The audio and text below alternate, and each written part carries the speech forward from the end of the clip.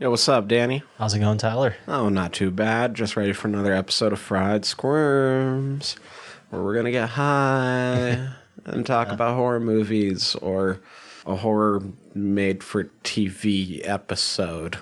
This isn't a full movie, No. but it's not a movie. Anyway, y'all know it's Cigarette Burns. We're gonna get there. We got to start getting high first, though. So let's hit our green hits. This week, I mean, we've brought Pineapple Express up in here before, so I'm not going to bring it in like it's anything special, but this is from a different shop than what I've brought in before. Everything I've had from Flower up to this point has been fucking fire, so I can't wait to see what their Pineapple Express does. But what did you got today? I know you brought me one of my favorites that I've been having lately. Yeah, so I brought over another joint of Lemon Trainwreck for you, and it's one I've been picking up from Remedy here in town. And I did bring myself one as well. It's a Mac 1 strain, which is a hybrid strain. Now, this guy checks in roughly around 19.5%, roughly. It is a cross between Alien Cookies F2 with Miracle 15. It has been selected by breeders in order to protect the quality of the flower. It says the buds are normally white and drenched in milky trichomes.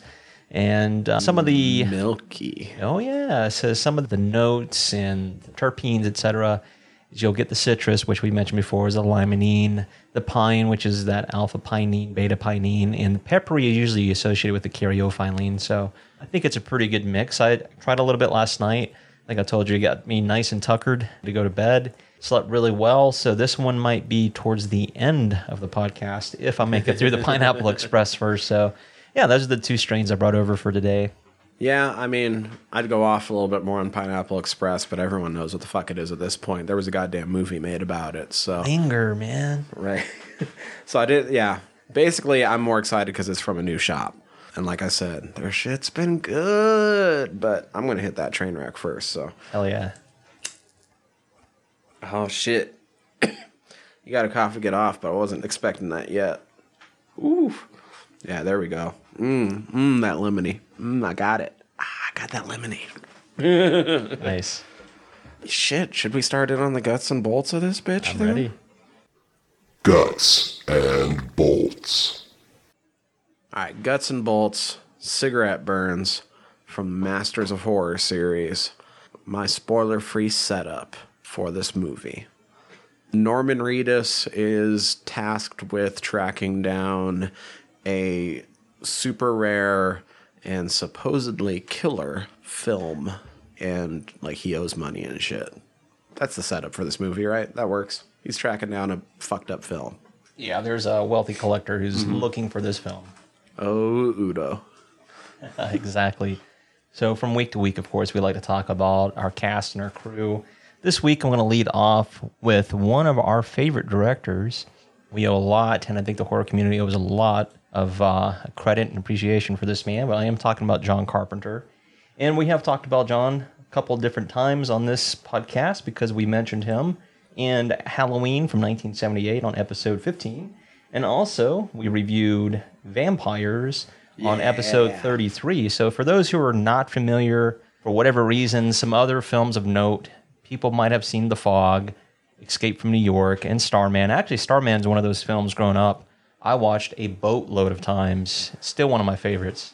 I honestly think that I've only ever seen it once, which kind of makes me sad a little bit because I know who all's in it and what it's about, and it seems like it'd be a lot better movie than what I should have seen only once. Yeah, I mean, I really enjoy it, of course. Unlike Ghosts of Mars, which I've probably seen like 8 or 9 times. That's okay, man. You're a product of your time, and so am I. It's all right. But some other films of note include Dark Star from 1974. One I actually watched more recently within the last year is Assault on Precinct 13. Really good film. Awesome score, too. The remake of The Thing from 1982. He's also responsible for Christine, another one of my all-time favorites, Big Trouble in Little China. Love that fucking movie. Oh, Big Trouble's so good. Yeah, Prince of Darkness, They Live, and In the Mouth of Madness. And, of course, legendary composer for his scores. They're awesome. All right, so moving forward, we also have a couple of writers on this. We have Drew McWeeny. Now, he's known for writing the script for Fart, the movie, F-A-R-T. Drew McWeeny, what he's mostly known for these days is he writes for Ain't It Cool News. Yeah. Which is crazy. Like, I know I've read his fucking articles. He's been writing for them for a long while, too. Now, he's also responsible for the episode of Masters of Horror, the pro-life episode, which is also a John Carpenter episode as well. He's also responsible for Fear Itself's episode of Skin and Bones. Now, we have his writing partner. At the time, she went by Scott Swan, but today she is Rebecca Swan, and she's known for writing the screenplays for such films as Maskhead, Koufax and Lily, The Final Interview, and Extremity. And because of the previous credits, they're also responsible for those credits as well. All right, now we have cinematographer Attila Zele, and Attila is known for some really cool films. Some of them include a Van Damme film. You might have seen Time Cop. Oh, shit. Really? That's cool. All right. Yeah, I've seen Time Cop. A lot of television, so things like The Crow, Stairway to Heaven from 98 through 99. I watched the shit out of Crow, Stairway to Heaven. Yeah, 15 episodes of Smallville back in 2001 through 2002. You might have also seen such things as The Mountain. They were responsible for 9 episodes back in 2004 through 2005. 12 episodes of Masters of Horror, which is really impressive. Damn. Yeah. Well, you consider there was like 26 episodes, so almost half of the episodes. Almost half. Damn. Yeah. Have you ever watched Reaper from 2007 through 2009? I love Reaper. Right. There's also such things as... Pilot directed by Kevin Smith. That's really awesome. The television series Chaos from 2011, responsible for 7 of those episodes. You might have also seen such things as Justified, 5 episodes back in 2015. The show Aquarius, 11 episodes from 2016. Mayans MC, 5 episodes in 2018. Oh, shit. That would have been the first season of Mayans. That's the season I've watched. I need to get caught up. I do enjoy the show. Yeah, and so more recently, let's see here, 10 episodes of The Society back in 2019. So some really cool credits to name. All right. Along with that, we have editor Patrick McMahon. Now, this is a gentleman we've actually talked about before a long time ago because they're responsible for editing our 17th episode because we reviewed A Nightmare on Elm Street. Never would have guessed that that was episode 17. When you said 17, dude. I started trying to think, and I'm like, That was way back when. After Martyrs, no fucking idea. No worries. All right. Now, they're also responsible for editing the film Strange Brew. Love that movie. Oh, damn. Yeah. Little Monsters. Oh, shit. Okay. Yeah. White Dwarf, the TV movie, which is really neat. Such things as Monk. 5 episodes of that. 5 episodes also of Masters of Horror, the film P2, which I actually really enjoy that film. It's Alive from 2009. You might have also seen some of their work in Amityville: The Awakening, and more recently, Carnival Row from 2019 as a television series. Oh, sweet. Okay. Yeah. All right. We have music composed by Cody Carpenter, which is, of course, John's son. Now, Cody's responsible also for the Masters of Horror episode Pro-Life, 2018's Halloween, and also the John Carpenter Live documentary. All right, we have a couple of special effects teams on this. We have K&B Effects, mainly because Gregory Nicotero and Howard Berger did the special makeup effects on this. And we also have Anthem Visual Effects, who helped, of course, with the visual effects. This was produced by Bo Alther, Lisa Richardson, and Tom Rowe. The production companies were IDT Entertainment, Industry Entertainment, Nice Guy Productions, and Reunion Pictures. The distributors were Showtime Networks back in 2005. That was here in the States for the television series, and Anchor Bay Entertainment helped release the 2006 DVD here in the States. All right, they had a release date on November 2005 at the Torino Film Festival in Italy, and here in the States on December 16th, 2005. All right, so moving along, we're going to go ahead into our cast. We've got some really cool people to talk about today. And leading off, I'm going to talk about Norman Reedus, who plays the role of Kirby Sweetman. And not that I have to necessarily go through a lot of his filmography. But, of course, his most famous role is Scud in Blade 2. Yeah, dude. So some other films of note, he was in Mimic back in the day. He was also in such things as 8mm. I would hope people who are familiar with these films... He was in Mimic. No wonder he was in Blade 2. Goddamn GDT. Yep, exactly. He was also in The Boondock Saints as Murphy McManus. Let's see, he was also in such things as Antibodies, which is actually a pretty neat film, American Gangsters. You might have seen such things as Cadillac Records, Pandorum, of course, The Boondock Saints Part 2. He was in Iron Man Rise of Technovore, which is a direct-to-DVD release because he voiced Frank Castle as, of course, the Punisher, which is really neat. He's also in such films as Alien Invasion, Some One, 999, the film Vacation, Air and Sky. I think a lot of people are going to recognize him mainly because of his role in a huge series, of course, The Walking Dead, as Daryl Dixon. 22 episodes as Daryl. That is pretty amazing. Which is probably the biggest fan favorite character. Arguably, for sure. From the entire series, like... Yeah, I'd say you'd be hard-pressed not to find somebody who would argue with you on that. All right, moving along, another huge name. We've actually talked about him a few times. I am speaking of Udo Kier, who plays the role of Mr. Bellinger in this film. Now, we talked about Udo on episode 91 when we reviewed Dario Argento's Suspiria from 1977. Fuck yeah, we did. And also episode 151 because he was also in End of Days. A weird Blade connection, but not the same Blade. Yeah, exactly, part 1. Yeah, he's in part 1. That's probably my first introduction to Udo. It's pretty amazing. Yeah, some of the films, I'll go through just a brief list. He was in Ken Russell's Mark of the Devil, which is a really awesome film. He was also in an Andy Warhol film, The Blood for Dracula, as Count Dracula. You might have seen him in such films as Lola, a film I highly recommend. I tell this to people all the time. If you like Robin Williams, you need to watch Moscow on the Hudson. It's a great film. I remember him from Blade. I might have seen him first in Armageddon. That's pretty awesome. He was also in such things as My Own Private Idaho, Josh and Sam, believe it or not. It's kind of interesting. Johnny Mnemonic. He was in Barbed Wire, which is kind of funny. He was also in Dancer in the Dark, which is a Lars von Trier film. He's also in such things as... He's also in Melancholia. Yes, he is. Like I said, he's mostly worked with him. He was in Dogville. You might have seen him in Evil Eyes, Dracula 3000, the film Blood Rain. He was also in Halloween 2007, Rob Zombies, which is actually really cool. Dario Argento's The Mother of Tears back in 2007. The Lords of Salem, The Editor. So some really cool films. Brawl in Cell Block 99, which is a Greg Zoll film, the guy who did Bone Tomahawk. It was really neat, yeah. And Puppet Master, Littlest Reich. Also really cool, right? But really cool, man, to see him in this. All right, moving along, we have Colin Fu, who plays Fung, which I think is like his butler. Udo Kier's butler. Okay. Yeah. Now, some people might recognize him because he's been in such films as Romeo Must Die. He was in the film Antitrust. He was also in Scooby-Doo Part 2, Monsters Unleashed. And some people might know him because he was also in Robson Arms, a television show from 2005 through 2008. All right, we have Christopher Redmond, who plays the willowy being in this. Now, I have to make mention there are a lot of Canadian actors and actresses in this, right? Mainly because it was cheaper to shoot up in Canada. Oh, yeah. Which we've mentioned before. If you take Canadian money to make your movie in Canada, you're going to see a lot of Canadians. Percentage of the actors have to be Canadian. Yeah, so earlier when I was looking at this guy's credits, one that really jumped out to me, and I was like, oh, wow, this is really cool.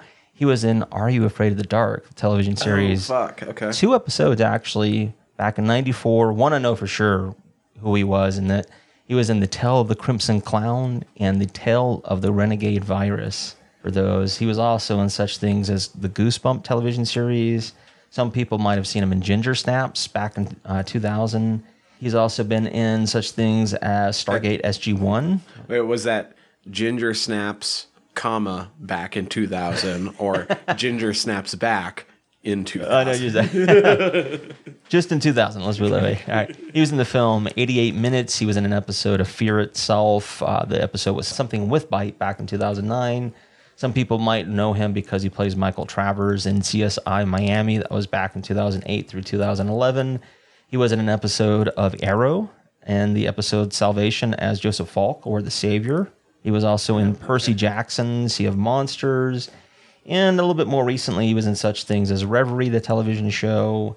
He was also in The Purge, the television show, back in 2019. Oh, fuck, okay. Yeah, still need to check that out, man. I've been putting that on the back burner. All right, we have Gwyneth Walsh, who plays the role of Katja in this film. Now, she's been in some really cool things. Another Canadian actress. One that really stood out to me was Friday the 13th, the series, back in 1989.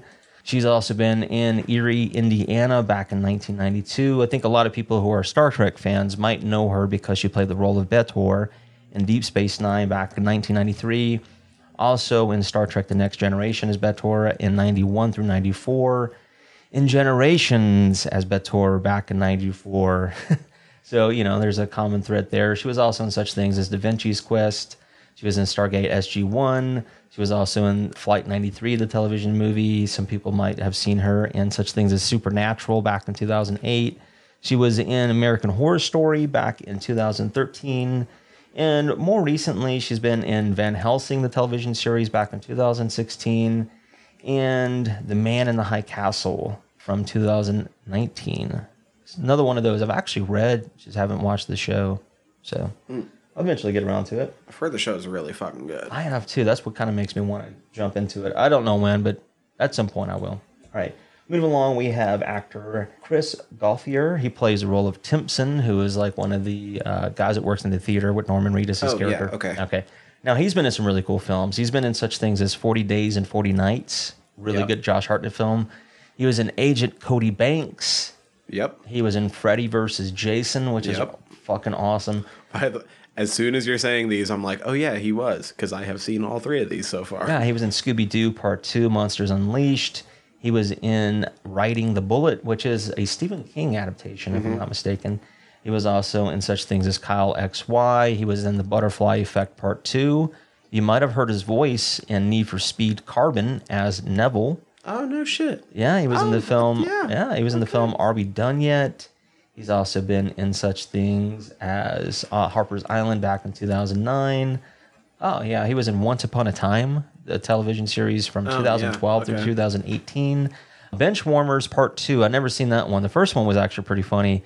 But yeah, he's in Part 2 of Breaking Balls. And he was also in a series of unfortunate events from 2017 through 2019. So, good on him. Yeah, like another pretty cool Canadian actor. All right, we have Gary Hetherington. He plays the role of Walter in this, which is, I guess, the father-in-law to Norman Reedus' character. Oh, okay, yeah. Yeah, if you look back in his filmography, he was in The Stepfather from 1987. It's actually a pretty decent film. He was also in Stake Out from 1987. It's kind of funny we mentioned that because of Mr. Dreyfuss, because he was in those films. He was also in Who's Harry Crumb from 1989. He was in It, the miniseries back in 1990 as a police deputy, even though he went uncredited.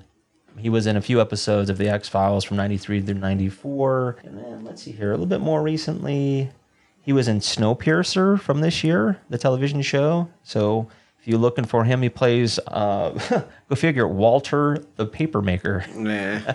Yeah, so be on the lookout for him. All right, we have Chris Britton, who plays the role of Myers, who is, if you're watching this, he is he the hand guy? He's the critic. He's the guy who's still writing his review. Gotcha. All right. He was in a couple of David Cronenberg films, starting off with The Brood back in 1979, and he was also in Scanners as a hazmat suit worker. Some people might know The Littlest Hobo, so for any of our Canadian listeners, you might have seen him back in 83 and 84. He was in Maximum Overdrive. He was also part of the Friday the 13th series back in 88. He was in Kung Fu, The Legend Continues back in 94. He voiced Mr. Sinister and Nathaniel Essex from 93 through 97 on X-Men, the animated series. Yeah, it was really dope. 11 episodes of that, dude. Holy shit, that's insane. Yeah, he was in Good Will Hunting. It's pretty interesting. Yeah, he was in such things as The Day After Tomorrow. I'm looking more recently. Evil Dead Regeneration. He voiced a lot of characters apparently in that. He was in Silent Hill, the film, back in 2006. He was in Blade, the series. You might have heard him in Death Note back in 2006 and 2007. And a little bit more recently, he was in Lock and Key from this year and Riverdale from 2017 through 2019. All right, the guy with the hand you were mentioning earlier is played by Julius Chappell because that character is Henri Cotillard. He's been in such things as Smallville back in 2004. He's a part of the 4400 from 2004 through 2005. He was in an episode of Supernatural back in 2006. Some people might have seen him in Caprica, the television series back in 2010. And he was also in Traveling at the Speed of Light from 2011. This is a stoned aside, but his character name reminded me. Have you ever watched the Henri videos, like Henri the cat on YouTube? I Or don't it's think, just like if these, I have, I don't recall. these black and white funny fucking videos of like from the cat's narration and perspective of just experiencing just overloads of ennui being a that's French pretty, cat. Like, I have to check that out, Henri. yeah, they're fucking funny. Yeah. All right, so we have a few more characters, actors, and actresses, and then I'll, like I said, sound off on the cast and crew. We have Douglas Authors, who plays the role of Dalibor, and he's got some pretty interesting credits. If you've ever seen The Butterfly Effect, he played the role of Carl. He was in The Chronicles of Riddick as a slam guard. Sometimes you got to do reindeer games, Oh shit. right? He was in that. And you might have also seen him in Stargate SG-1 from 98 through 2000. All right, we've got a guy who's kind of a bit player, but he's been in some really cool shit. This is Taras Kostoyek. He plays the role of like one of the strong-armed guys, one of the warehouse guys with Dalibor. But some things of note, he was in Elysium from 2013. You might have seen him in The Untold. He was also in White Chicks and Dark Angel. Now, he's mostly a guy who does a lot of stunt work, but also a lot of creatures. Oh, okay, yeah. So that's pretty much where you'll see him. But he was also, looks like, several episodes of Arrow as Gennady Burlygard from 2013 through 2017. Yeah, so a little bit of television work as well. And last but not least, we have the role of Annie, played by Zara Taylor. She was in such films as Hollow Man Part 2, the film Totally Awesome, and Good Luck Chuck. Yeah, so that pretty much rounds out the cast and crew. You gave us a brief kind of setup of what this episode / film entails. Should give you some warnings because this definitely warrants some. Ooh, yeah. So warnings. Your standard, there's going to be some, cussing, nudity, things of that nature. Yep, a little bit of nudity, a little bit of cussing. Suicide? Yeah. Pretty good blood. There's decent. I mean, a little bit of, not too much violence. not too much, but when it hits pretty decent. Yeah. Yeah, decent blood and gore, though, especially towards the end. Yeah, it's about 3/4 through it. There's a scene, and you're like, oh, shit. So, don't want to spoil that, but you might want to turn away. Shit. Am I missing something? I feel like that's about it, right? Yeah, for the most part. Everything else. Now, consider it was for Showtime.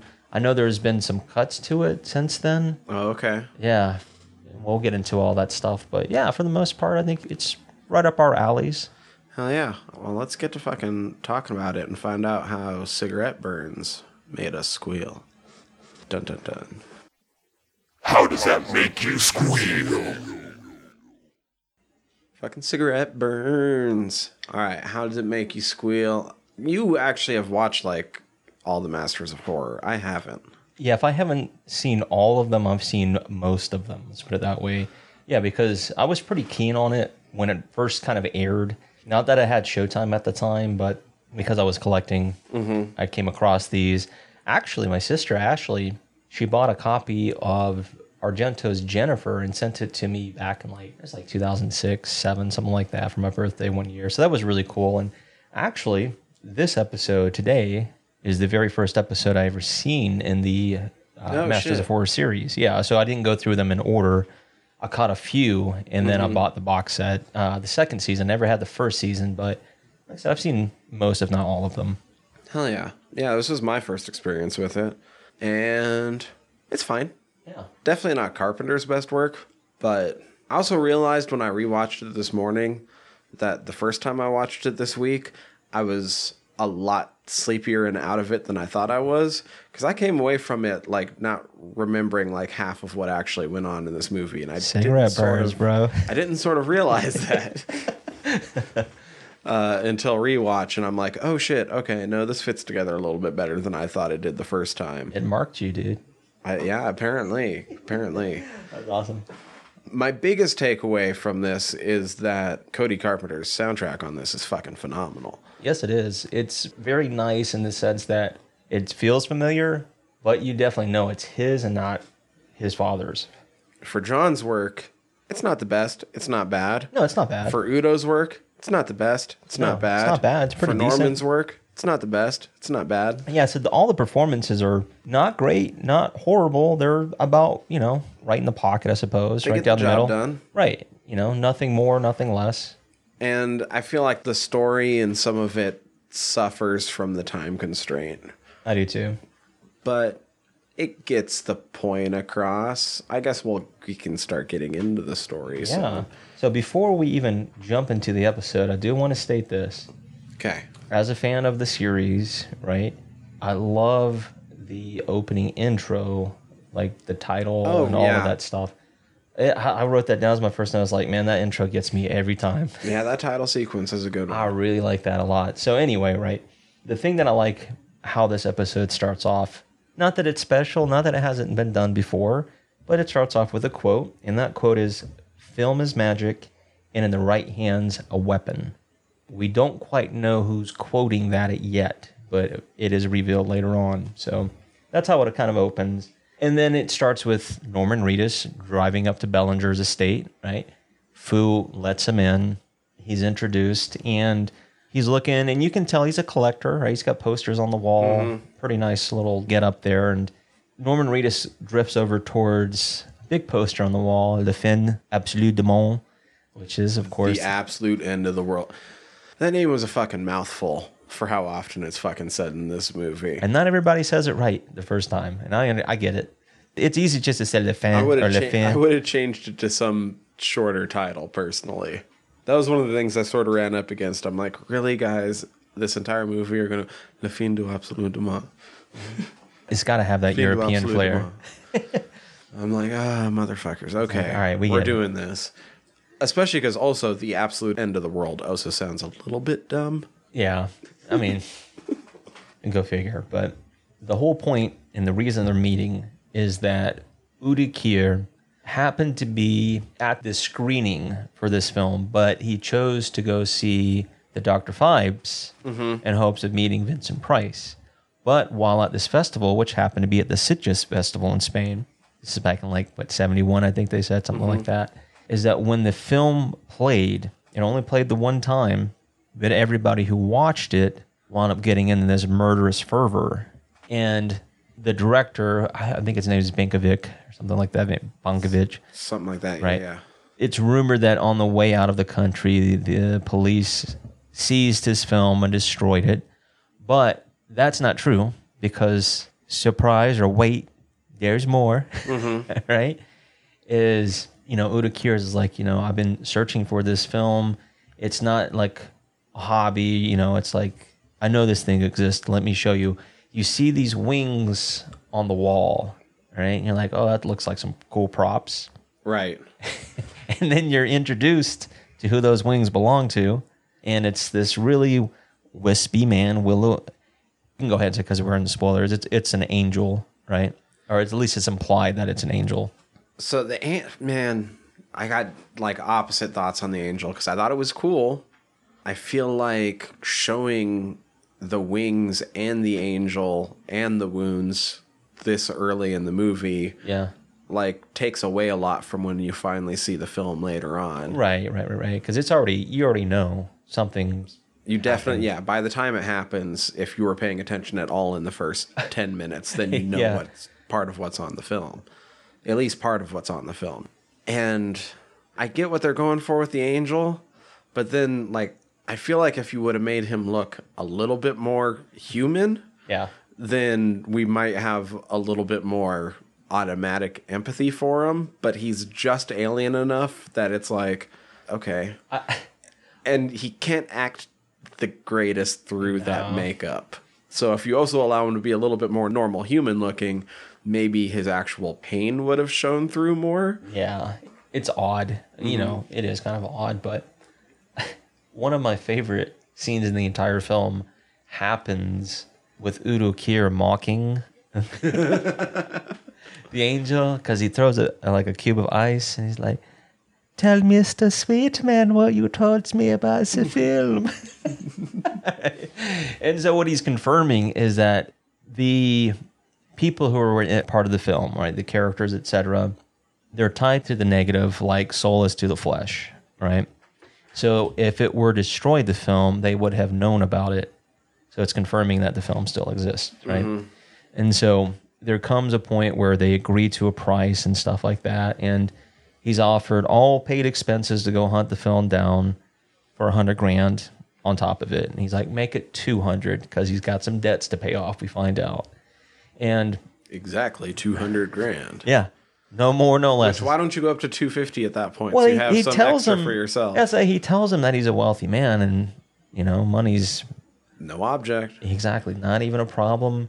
Even somewhere in there too, he animates or intimates the fact that before he goes to hell, he wanted to have a little piece of heaven. Mm-hmm. Right? So he's somebody described him as was it elegantly decadent? Oh, okay. Yeah. Yeah, I can see that. Okay, that's a pretty decent description. So, all right. So after their encounter, their agreement, all that good stuff, Norman Reedus returns to his theater, right? It's called The Vogue. And what I liked about it and what it reminded me of is the title on the marquee, right? Profondo Rosso. Oh, yeah. I was like, yes, hell yeah. That's Argento. That's now, right. I know because we've talked about both Suspiria and Halloween and both these gentlemen, is how Carpenter was a big fan of Argento's. And there's a lot of homages to a lot of things I in this. recognized that name when it Yeah. came up. And it means deep red. So I was like, cool, man. There's another sequence, too, that I really enjoy that I know it's done intentionally because of what the scene's about. But the guy who's cutting the reel, Timpson, right? He's looking for a cigarette burn, and he finds one. And as he's splicing and cutting the film, Wait, maybe we should say, if y'all want to know what a cigarette burn is, go Right. rewatch Fight Club. exactly, they explain it in detail. It's just pretty cool. It's that little thing at the top corner. I'm sure you can probably find that clip just by itself on YouTube. Oh, I'm certain of it, which is really neat. But it does, it explains it. So as the guy is cutting that cigarette burn out, there's multiple cuts, edits, as he's doing it as well, which I thought was really one cool. was Argento. Yeah. But I just like, man, that's really cool is the guy is literally editing it and the editor is making cuts as the guy's cutting as well to like drive home the point that it's editing. Mm-hmm. So I thought that was pretty neat. But anyway, the long story short is Kirby, he has a flashback of Annie and it's kind of funny because, he's in his office and she's singing to him. She's like, I'm not going to sing it. But she asks him, are you my sweet man? Right? And I had to think about it for a little bit. And I was like, oh, yeah, his last name is Sweetman. Yeah, that's right. It's so cheesy, but it's like, all right, you kind of get it. Something happens. We learn all that stuff. But what they're talking about, which I think is really neat, is the job the guy Timpson knows about, everybody knows about, Le Fin, which I think is kind of... apparently everyone knows. Which I think is neat, right? There are certain films, when you go chasing certain films, right? Gory films, hardcore films, etc., that have reputations. So this one, if you're a fan of collecting or fan of horror in general, and you follow this kind of shit, it's almost a direct statement to fans like this. With the film being made by a foreign director, with the angel being involved in the supposed extreme content, did watching through it just be like, God damn it, does this mean we have to follow this up with Melancholy d'Erangel? And it reminded me of a few things like that, right? Another film, too, for some people who know, it's the film Begotten. And it's a black and white film, and it was like for the time, it was kind of a heavy bootleg film because of its content. And I actually have a copy of it. It's a bootleg DVD, but I was like, okay, I get it. It's super art house, right? And it's a little bit transgressive, which is, but it's not the most hardcore thing I've ever seen. Right. Not even close, but it's pretty gnarly. Yeah, when the angel came up and then the film's supposed to be so extreme, Oh, I'm yeah, like, I was I like, know that oh, there's no man, angel. Dora. I'm like, I know that there's no angel in fucking Angel's Melancholy, but angel being in the name and then an angel coming up on screen means like, does this mean we have to follow? And I don't think we're going to because I don't really want to watch that movie right now. No, not right now. You have to put yourself in a certain place to, quote unquote, get in the mood to watch that kind of film. Yeah, because that's like... But it would probably be the most subversive. appropriate follow-up. I will state that right now.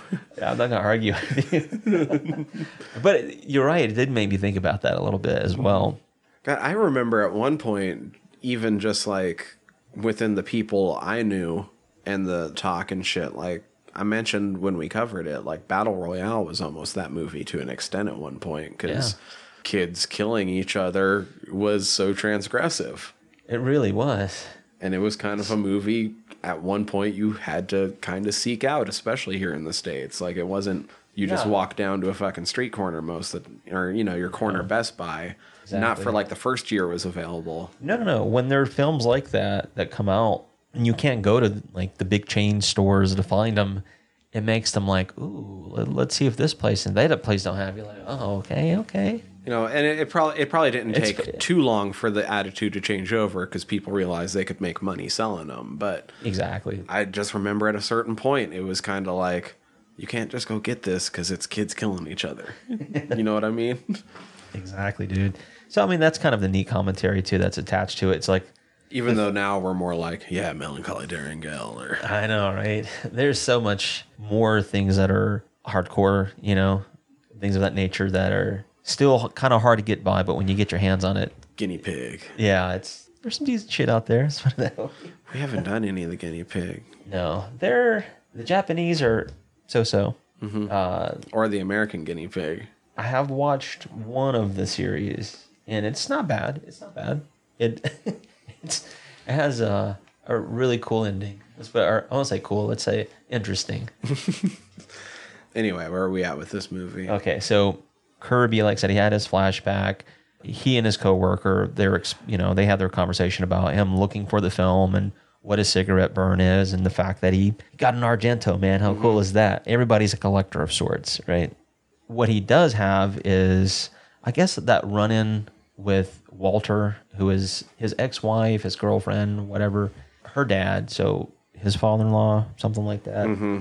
That's where you learn that that's who he owes the money to. That's why he asked for $200,000. It wasn't a gift. It was a loan. First off, I mean, you see the condition they're in when he gives them that loan. And all I could think of is some fucking 10 crack commandments. That goddamn credit... Dead it. Think a crackhead's paying you back? Shit, forget it. Should have known better. Because they're all methed up. Yeah, it's all methed up in there. Yeah, they're banging veins and she's slitting wrists and shit. You're giving them $200,000 when they're looking like that?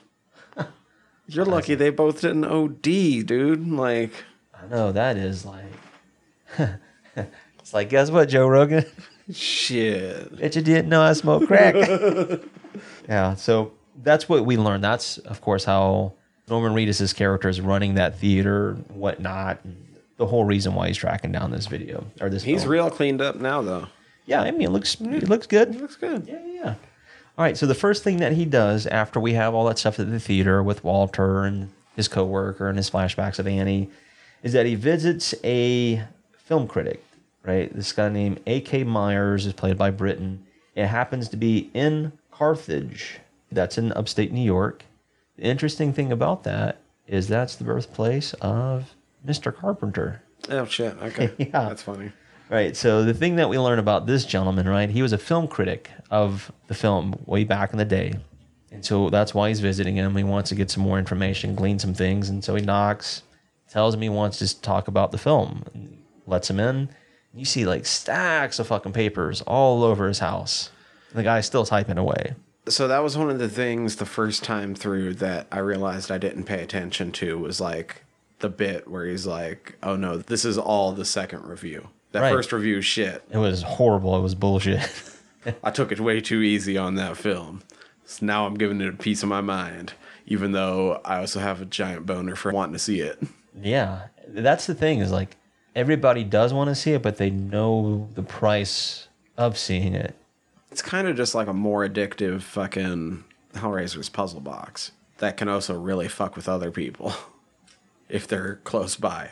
The one thing that I do know about this a little bit, this episode in particular, is that at some point before, they got it to where it made television, is that it was supposed to have a little bit more of a supernatural bent to it. Right, the film, it was supposed to be more of a supernatural thing where it could appear anywhere where people were seeking it because of that fact. Oh, okay. Yeah, so they had to scale it back and shit to make it a little bit more tangible, a little bit more realistic is what they wanted.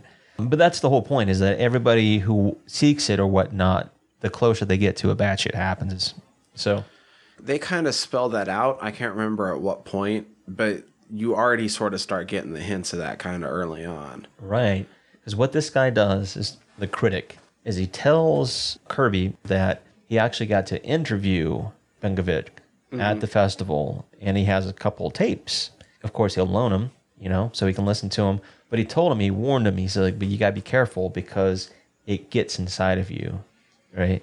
And so that's when Kirby flies off to Paris, and he's in his hotel room. He's got the tapes on, and that's what I wrote down. I think that's the first cigarette burn that he has. Maybe not in the film, but that he has directly, Yeah. right? Because during that cigarette burn, he has a hallucination or a dream of Annie. He sees like her shadow in the bathroom, and when he goes in there, she's, you know, cut in the tub and whatnot. Another quick cigarette burn, and she's in the center of it, screaming and bloody and all that shit. And so he comes out of it, and this is where he meets Henri Cotillard, who's I know what it means in French, but it's funny how it's written because it's like chef, archiviste. It's like he's a chef, yeah, but he's not. So now that we've introduced how these like cigarette burns are popping up, this is just the other, I wouldn't necessarily say I run up against it, but it's just weird. It feels like an inconsistency in the movie in that like his buddy is collecting cigarette burns because when you take them out, it introduces extra anarchy into the film. You don't know that the reel is going to end, and so it runs out, and then I mean, and honestly, he's just being a dick to projectionists. Exactly. Is what he's doing. Because they're expecting somewhere to change the reel out, right, etc. But he's creating his own little form of art by introducing extra anarchy into things by taking the cigarette burn out. Exactly. However, extra anarchy is coming into Norman Reedus's life by cigarette burns coming in, which is the exact opposite of what we were just being told about them. Yeah. It's like an inversion, yeah. But then the other thing, as he gets closer, the cigarette burns start popping up more frequently, yeah. So they never talk about this in the movie, and I'm not saying it's an inconsistency because it didn't happen. It probably just happened off screen, but it makes me curious, like, for Udo's character to be able to track down the angel and the wings and just the shit that he has in his own collection already about the film, he probably is also seeing cigarette burns, right? Oh, I would imagine so. Because of the attachments, yeah. He even had like the photo stills and shit. Right. You know, which I believe actually that's what the archivist has. The interesting thing too to note about this archivist is he talks about there was a screening back in like 1988 where he was the projectionist. Now he says that he was afraid of the film, so he didn't watch it, so he turned his back. But then he started smelling the blood and hearing the screams and whatnot. And so he reached for it to try to, you know, turn it off or whatnot. A cigarette burn happened. He blacked out and woke up. His hand was all fucked up, you know. So he's, you know, once again, he's warning him. And he mentions that there's a guy who's also a collector. And lately he's been inheriting things from the Bonkovic estate. Doesn't know why. He says, I wouldn't suggest you talk to this guy. But if you want But here to. you go. Exactly. So once again, Kirby's off. He goes to a place called Rosny-sur-Seine. So the Seine is the river. Oh, yeah. It's northwest of Paris. I looked it up. So it's probably like, I don't know, maybe half an hour drive outside of Paris to the northwest. That's the setting. But what it reminded me of, the way that he pulls in, Yeah. right? And he's dropped off, and these big fucking burly dudes who look Slavic. I was like, man, that reminds me a lot of Hostel right now. But I think this predates Hostel, if I'm not mistaken, especially filming. I think you're right. I'm almost certain of it. Yeah. So, long story short, he meets that guy Dalibor, right? And they're explaining it. This is actually the guy who has the stills. But Norman Reedus sees the box that says Le Fin, right? Same here. Oh, no shit. Okay. Maybe it's just a coincidental thing. But yeah, Norman Reedus actually, when he opens it up, there's like a manila envelope that has photo stills of the film. The guy Dalibor says he's never seen it, whatnot. But what happens is he injects Norman Reedus in the neck, knocks him out. He wakes up, bound, like duct taped, all that shit to a chair.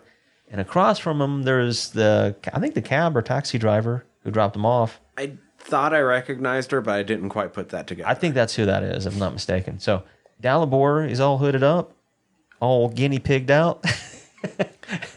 and Homeboy goes ISIS.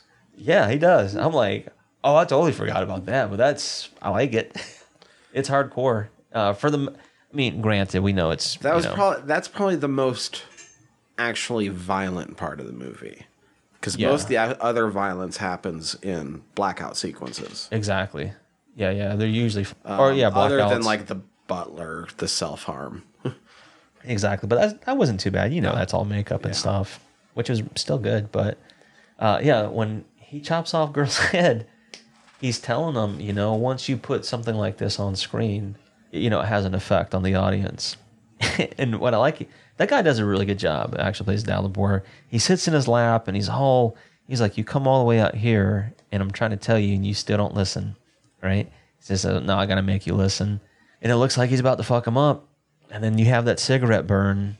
And everybody's fucked up. Yeah, which is like, oh shit. And now Norman Reedus has the machete and he goes over to Dalibor and he's like poking in his neck because he's like, fuck you. He's like, fuck me, right? But what he tells him, he's like, that part cracked me up a little bit because he's like, fuck me? No, fuck you. Like, yeah, he goes off. It's good. Right, but the guy screams out Katja, which we learn was the widow, or is the widow of the filmmaker Bonkovich, who happened to be in Vancouver the whole time. that was kind of pretty funny in a sense. It's a little bit of humor there. Got him going in a big ass circle. But when he flies there and goes up, he has another cigarette burn moment in the elevator with Annie. And he tells her, you're not real.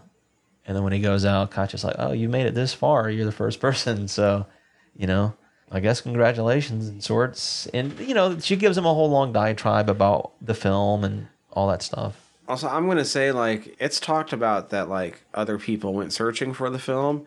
It doesn't seem like it's actually that hard to find everybody. No, it not for him. It just seems like it takes, an afternoon. Yeah, I know that there's traveling involved, but... Yeah. Now, granted, I get it. This was low production. There's so much shit you can do. But yeah, you're right. Man, all these pieces are falling into place perfectly. Yeah, this is one of those. That's just one of the bits where I think it's harmed by the running time. Yeah, I agree. You could have made this concept into a 2-hour movie. Yeah, it could have been really cool. Then you can stretch out the hunt a little bit more. And yeah, exactly. And also flesh out some of the characters and stuff. Maybe not even flesh out the characters. Just make it harder for him. Than just showing up and asking people. Yeah. It's super simple. It's like, that dude. I thought this film was hard to find. And then you could also highlight some more of the supernatural weirdness of the book, because we'll get to it, but I find that to be the most disappointing thing about this. Yeah. And why I just can't like it more than I do like it. No, the reason why I have a hard time talking about it more positively is the film itself, but no, it's understandable. All right, so I'll make this short. She's explaining Bonkovic, and the question that Norman Reedus has is who, will tell me who's the producer. And she's like, you're very direct. I've asked him the same thing. He says he never named anybody, but she says the same people who produced this film also produced Chaos, Sorrow, Suffering, Famine. And he's like, what do you mean, like the devil? Just like, call it what you want. Evil is evil, So I was like, okay, maybe there's a little bit of that cosmic stuff there, the supernatural stuff there, which, like I said, maybe if it had a longer runtime, it could have been a really cool, different dynamic. The people behind the scenes, pulling the strings, what have you. But because of the runtime, yeah, we get it. Anyway, she leads him into the film room, and, it's kind of funny because the guy who plays Bonkovich in the flashback sequence is watching the film obsessively. Doesn't look like the kind of guy to be filming these types of films. No. Not even close, right? I found it a little bit laughable. I was expecting more of a Tom Six looking motherfucker. Like the dude who was fucking chopping off heads. Yeah. Dalibor. That kind of dude. No, it's like this upper, probably middle class, somewhere in that region kind of guy who's just, I don't know, it didn't fit the bill, so to speak. It didn't fit. Well, or not even like Dalibor, but even if you had a guy that looked kind of like, I don't know, like David Lynch. Yeah, Lynch. Just a little more eccentric looking than the guy who played it. Tim Burton. Yeah, you got to flare him up a little bit. Give him something. But yeah, it looks just average looking guy. But the whole point being is that there came a point where he snapped, I suppose, went in the kitchen, got a knife out, and slit his throat. He died. But Just he was left a her- real bad aim with her. Right. She just left with a scar, basically, souvenir. And, she's like, here's the film. She even hates having it in there. Like, that's kind of odd. That I find it hard to believe that was their home for 30 years on top of it in that place. I'm not buying that. Yeah, I'm not buying that either. Anyway, what he does is he returns, drops it off to Udo's, right? Udo, what I like is, he's got the canister for the film, and he's like, oh. He's kind of like having mini orgasms trying to get the film. I was dude, fucking Udo's a fucking one pump chump when it comes to that film. Oh, that was so funny, man. I sat there in my chair. I'm like, did I really just see Udo's fucking vinegar strokes? Motherfuck. Oh, yeah, you did. Yeah. So, he pays Kirby. He puts in the film. The guy Fung, he happens to be up in the projection booth, too, while it's playing. You have to note Right. that. So he goes down in his seat, Bellinger, Udo Kier, that is, and he pops some champagne and starts to play, right? And on top of it, Kirby's drinking a little bit and all that shit. He winds up going back to the theater, and it's all chained up. We know Walter's in the car watching him the whole time, but he's having a conversation, it sounds like, with Timpson, the guy from earlier. He's like, I'm not pissed off at you. I just need to pay the money, and we'll open the doors as soon as possible. Mm-hmm. And then he gets a call from Bellinger, and he's like, what? He's like, what? At the film? Okay, I'll be right over. That's what leads him back. And when he goes back, was it Fung answers the door? And he Yeah. he's all sliced up and shit. He's like, you bring the film here? Right? You bring evil here? Oh, And now man. you come back? So Like, oh shit. it gets to where he stabs his eyes out, and that was fucking dope. Yeah, that was pretty good. That was well done. But here's my problem with the film, because we'll explain how he gets there, but pretty much this scene is almost back to back with you finally getting to see the film. Yeah. Not quite. There's a little bit in between. But Exactly. the butler stabbing his eyes out is more extreme than the angel getting its wings cut off, which we already know is coming. Yeah. And since they didn't have enough time to build up the supernatural aspect of the film, then they should have maybe gone for shocking and extreme. With the setup that this movie has, I feel like this should have been the episode that didn't get aired on TV rather than imprint. Yeah, it could have been. It could You know have what been. I'm saying? Considering what the whole point of I get the that it's episode supposed to is. have a supernatural influence, and that's Right. what's driving people to murder. Not necessarily that it's the most extreme. thing Yeah, ever gory, on film. extreme, etc. Yeah. But when you don't have time to build up that, You gotta do something special. do something special. You have to do something special, and the film Yeah, to set it doesn't apart. give you anything special No, I agree with that. other than the fucking nails. Nails. Well, yeah, that's that a always simple thing, but sucks. yeah, because that's a visceral thing, you Yeah. know. It's like, ooh, nobody likes that. Yeah, nobody likes that, and that was cool. Yeah. But other than that, the film is. It the felt like stills more of the art film house. Were cooler. Yeah, there was some kind of explosion or something. The stills of the film looked way creepier than the film itself. Than we actually got. Yeah, exactly. But once again, Or I think that's it's the other thing. Find some way to set it up where we build it in our minds. Yeah. But instead, we got shown it, and it looked like a badly done, super edgy 90s industrial video. Yeah, could have been from KMFDM or somebody. Yeah. Yeah, I could see that. That's my big Yeah, gripe no, with this, I is that I understand that because they didn't completely. have enough time to build up the supernatural aspect. Yeah, the which I actual film see itself. what they're going for, but the film it? itself Yeah. doesn't do much. Yeah, it's a little flat there. That's for sure. But Udo Kier, he's up in the production booth, right? And he's telling Bellinger, he's like, "Oh yeah, I watched the film. I really enjoyed it." He's like, "I wanted you to go get another film because you did so well with finding this film." He said, "But I changed my mind." He's like, he says, I've been inspired. "Yeah," he says, "I've been inspired, so I made my own film." Right? And what you learn is that he's disemboweled himself and he starts feeding his intestines into the film reel, right? And is playing his movie.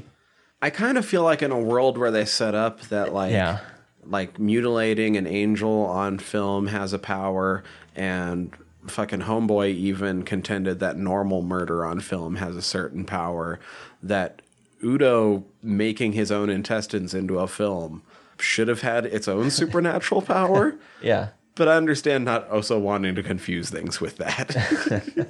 Exactly. He's like, I'm just going to feed my guts into this. But That was cool, though, too. yeah, it's not bad at all, considering. Although I thought he had already started doing that, and that's why he had such a pained expression. Instead of being like, here I go. And then you see him start it. Like, yeah, it's time for the movie. So Norman Reedus goes into the seating area, and Walter confronts him. Walter's the biggest dick. Norman Reedus even had the money. Yeah, exactly. And so he's basically, telling him, he's like, look, we both can't get over her because at some point they have that struggle, right? And he says he just wants him out of his life. Here's your fucking money, get out of my life.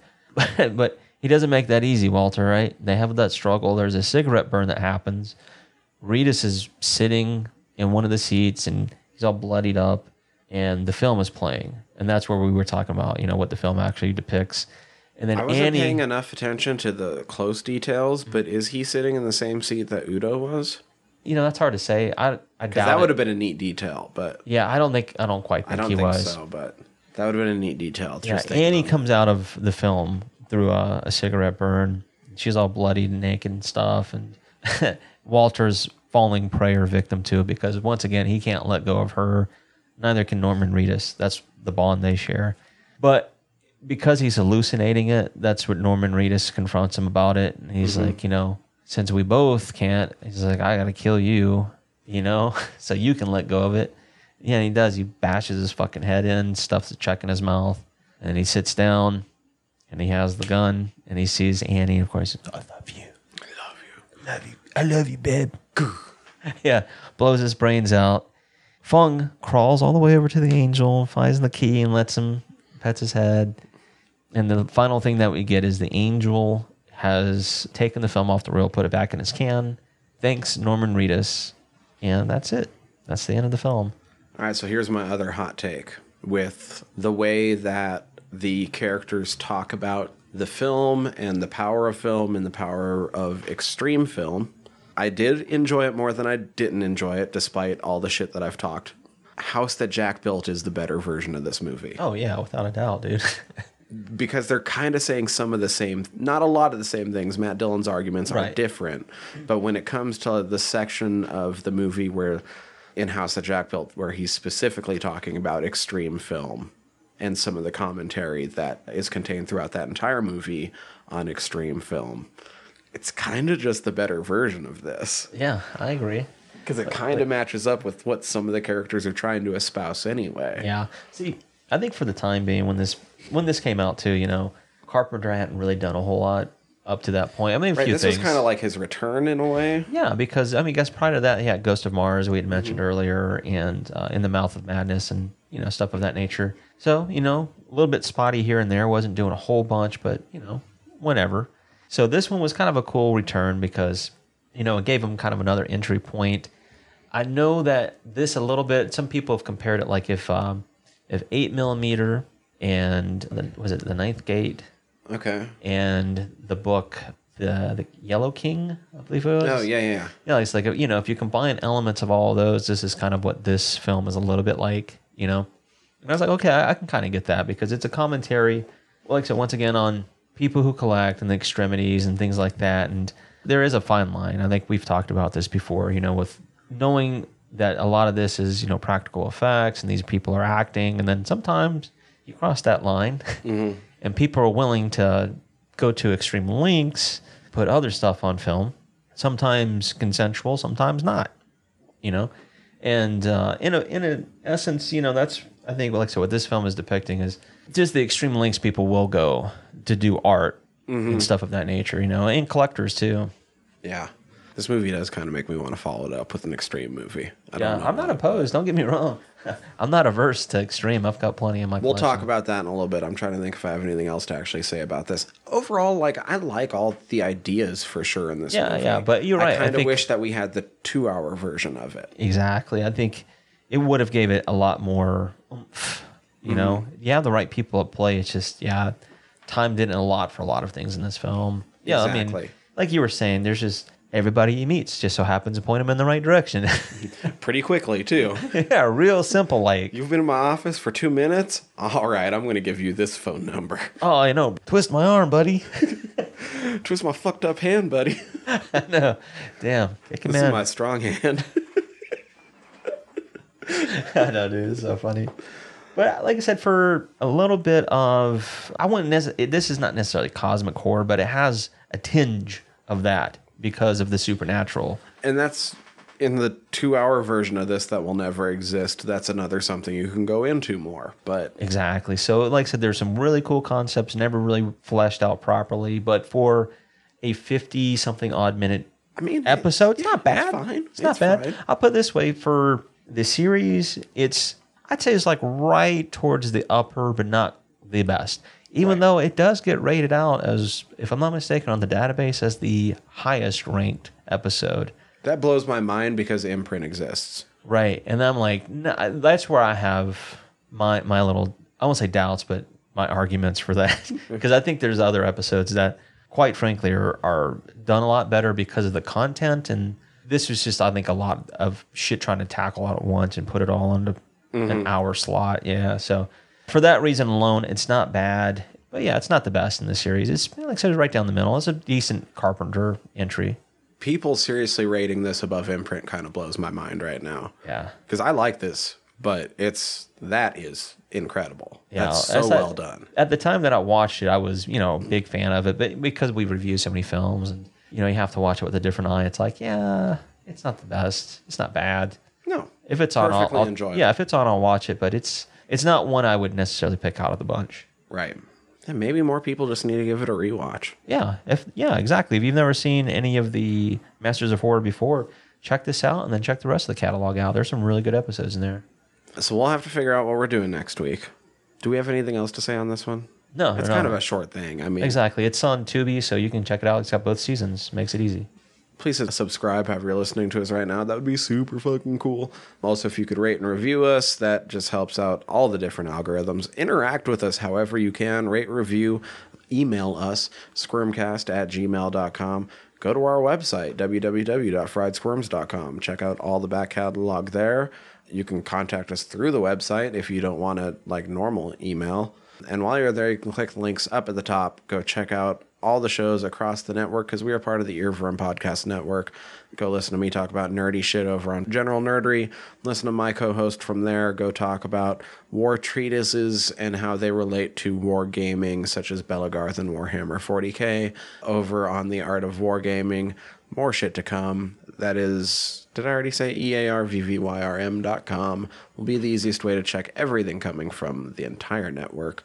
Search for us, Fried Squirms, across all the social medias, the social meds, the social meds. Yeah, exactly. Will be what pops up. We're kind of using it slowly more and more. Yeah. Trying to. Am I missing something? No, I don't think so. I think you did a good job.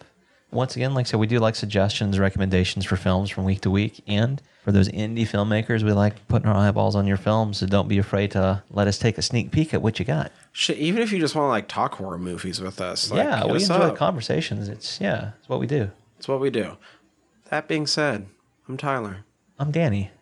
Fried Squirms, out. Oot.